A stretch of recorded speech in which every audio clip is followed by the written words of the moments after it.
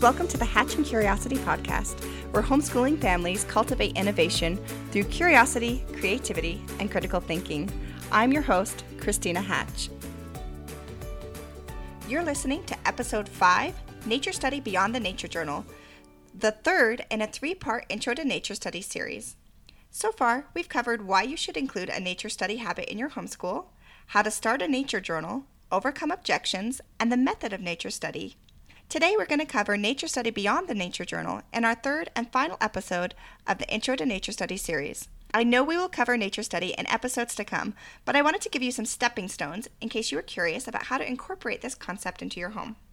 While nature journals are the first thing that comes to mind for most people when thinking of starting a nature study and are certainly a valuable tool for the process, they're not the only resource when it comes to this subject. Nature study is to study nature, which if you think about it is actually a very broad topic.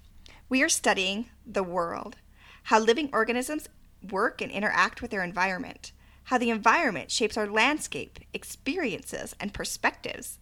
It lays the groundwork for geography and science while also helping us to feel connected to our home by knowing the local flora and fauna and becoming familiar with its landscape.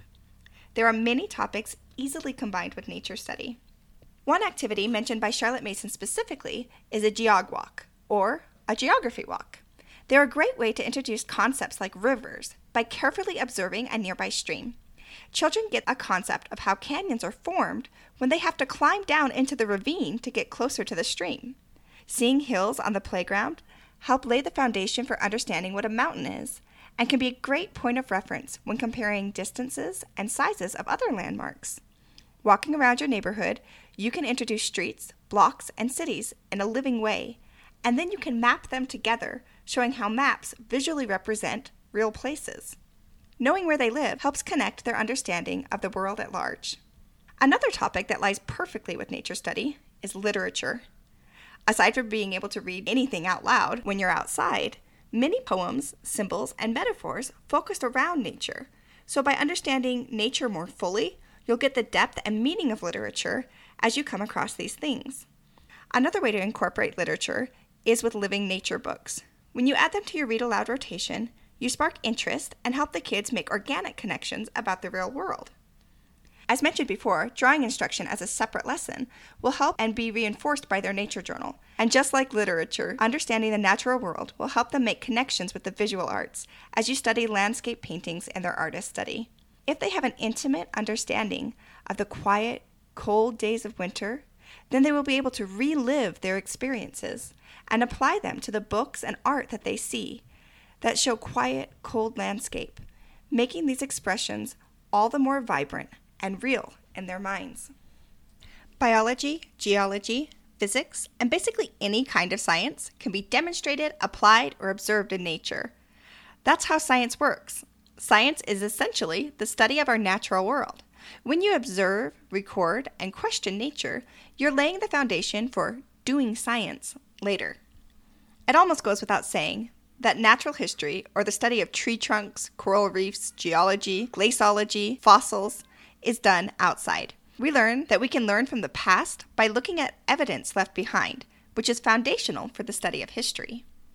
There is so much beautiful math outside, with symmetry, counting, patterns, measuring, charting, statistics, biomimicry, and more. I feel that mathematical education is not complete until it is applied. I was one of those kids who did not like math.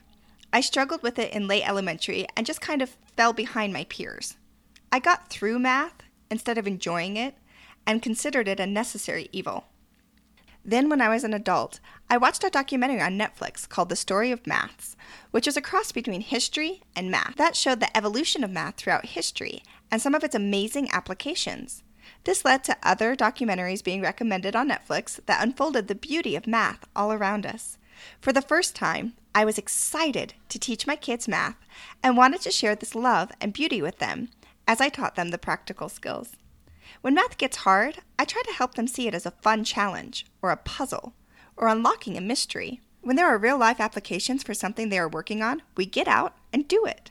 This helps them see the practical use for math as well as the fun and the beauty of it. Seeing the patterns of the tessellations in the beehives or the symmetry in the leaves helps them to look for patterns in other places. Lastly, gardening is a great subject if you want to call it that. It can help you understand plants, animals, life cycles, soil, and man's relation to nature. There are proven benefits to your brain chemistry when you get your hands dirty. Kids who grow their own vegetables are more likely to eat them because they are invested in the process. Planning, weeding, watering, troubleshooting, and harvesting also provides mathematical and writing connections, as well as teaching patience, endurance, work, handling disappointment, and offering many opportunities for learning through parables. I boldly say that having a garden is one of the best things you can do for a child's education. It combines the beauty of nature study with the character-building benefits of work and the mental exercise of planning and following through on a project. Aside from combining other subjects with nature study, you can do nature study by researching a natural subject thoroughly. Perhaps you become a bird-watching family, where you know the names and habits of all the local birds and get excited when you find rare ones together. You have shelves of books about birds and take birding vacations together. You may not have a comprehensive understanding of nature because you dive so deeply into ornithology, but having a comprehensive education is a myth anyway. If you study nature in this way, you'll have a shared experience to bond over, know how to research, and most importantly, spark a love of learning. Another way you can study nature is to keep photographic journal of local plants.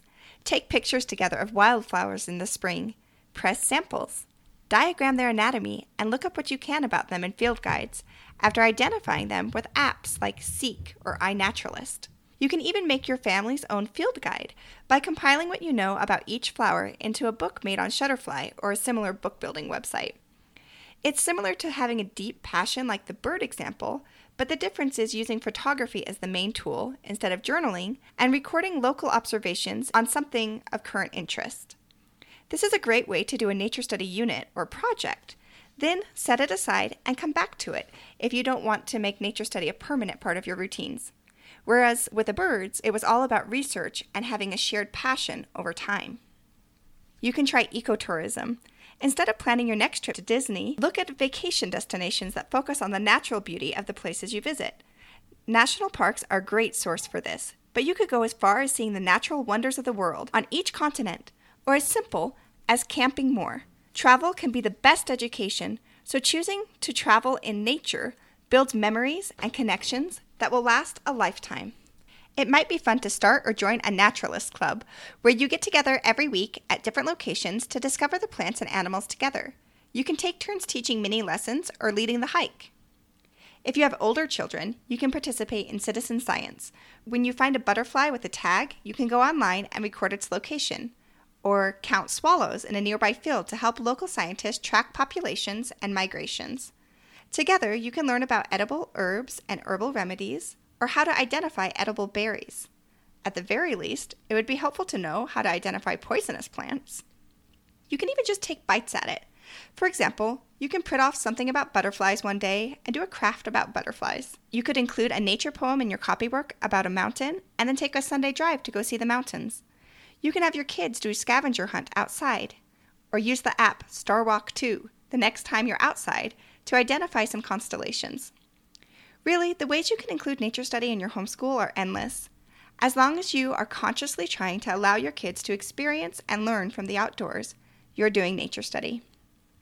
That said, there are things that go a long way to making your experience outdoors more positive and productive. One of my favorite Scandinavian sayings is, "There is no such thing as bad weather, only bad clothes." Dress appropriately for the conditions, and you'll feel more confident in getting out into places that you wouldn't otherwise venture. Ocean-friendly sunscreen, bug repellent, galoshes, rain jackets, underlayers can all make the biggest difference in how long the kids will last outside. Some of my favorite finds have been Baffin boots, which are crazy expensive, but the only boots that could stand up to hiking in Alaskan winters with little ones. And I've heard that Oki rain suits for kids are the way to go to keep them covered from head to toe. We also love to bring small backpacks so they can pack their own water bottles, nature journals, the occasional toy dinosaur, and trail mix. Keeping them protected from the elements, hydrated, and fed are critical to the success of your trip. I often get the question, what about nature study in the winter? I personally feel like winter hikes can be some of the most magical, peaceful hikes out there. Yet, it can be hard to imagine how much nature study will take place in such a sleepy season. Some ideas for winter nature study include looking for animal tracks in fresh snow, which I find is the best time to go track hunting since they show them more crisply and clearly than in mud. Watching tree branches for the first buds of spring, which you will be surprised when you look at how early they start to show up. Tracking trees or gardens over time. Studying snowflakes, frost, or icicles. Did you know that the Inuit people have more than 52 different words for snow? Each of these words have a nuanced meaning. Notice how the snow behaves differently when it's fresh, after a warm spell, when it's 20 below zero. By the end of winter, you'll be able to tell what the temperatures are like or have been just by looking outside. You can formally track the weather, cloud watch, study moon phases, constellations, or spend more time on drawing instruction from animal books, or do nature study inside with pets and plants. One of my favorite things to do in the winter is to put a bird feeder right outside the window because the birds love to come to the feeders in the wintertime when food is scarce, and it can provide hours of entertainment. You'll get to know the individual birds that live close to your home, and it's like having a pet that you don't have to take care of inside your house. Or you could always not do nature study in the winter. A seasonal nature study is better than no nature study at all. Just make it happen. If you'd like to make the habit but getting outside doesn't come naturally for you, put it on a schedule. Find 2 or 3 spots that are near your home, like a trail, a park, and a pond, so they're a little bit different from each other, and rotate between them so you don't have the burden of choosing each time you get ready to leave. Keep their backpacks by the door. I actually have those little hooks that you can get anywhere, basically, and I have 3 of them lined up right underneath my key hook so that we can keep their backpacks loaded and ready. When you get home from an outing, replace the trail mix, wash their water bottles and put them back in the fridge, and make sure the nature journals end up back in the bags so you're not scrambling the day of. Commit to going outside, regardless of the weather, or have a list of backup plans to fill that time with instead, like a drawing lesson, window work, etc. View this as a valuable subject, like math or reading, not just a field trip or extra if you have time. You need to make it a priority.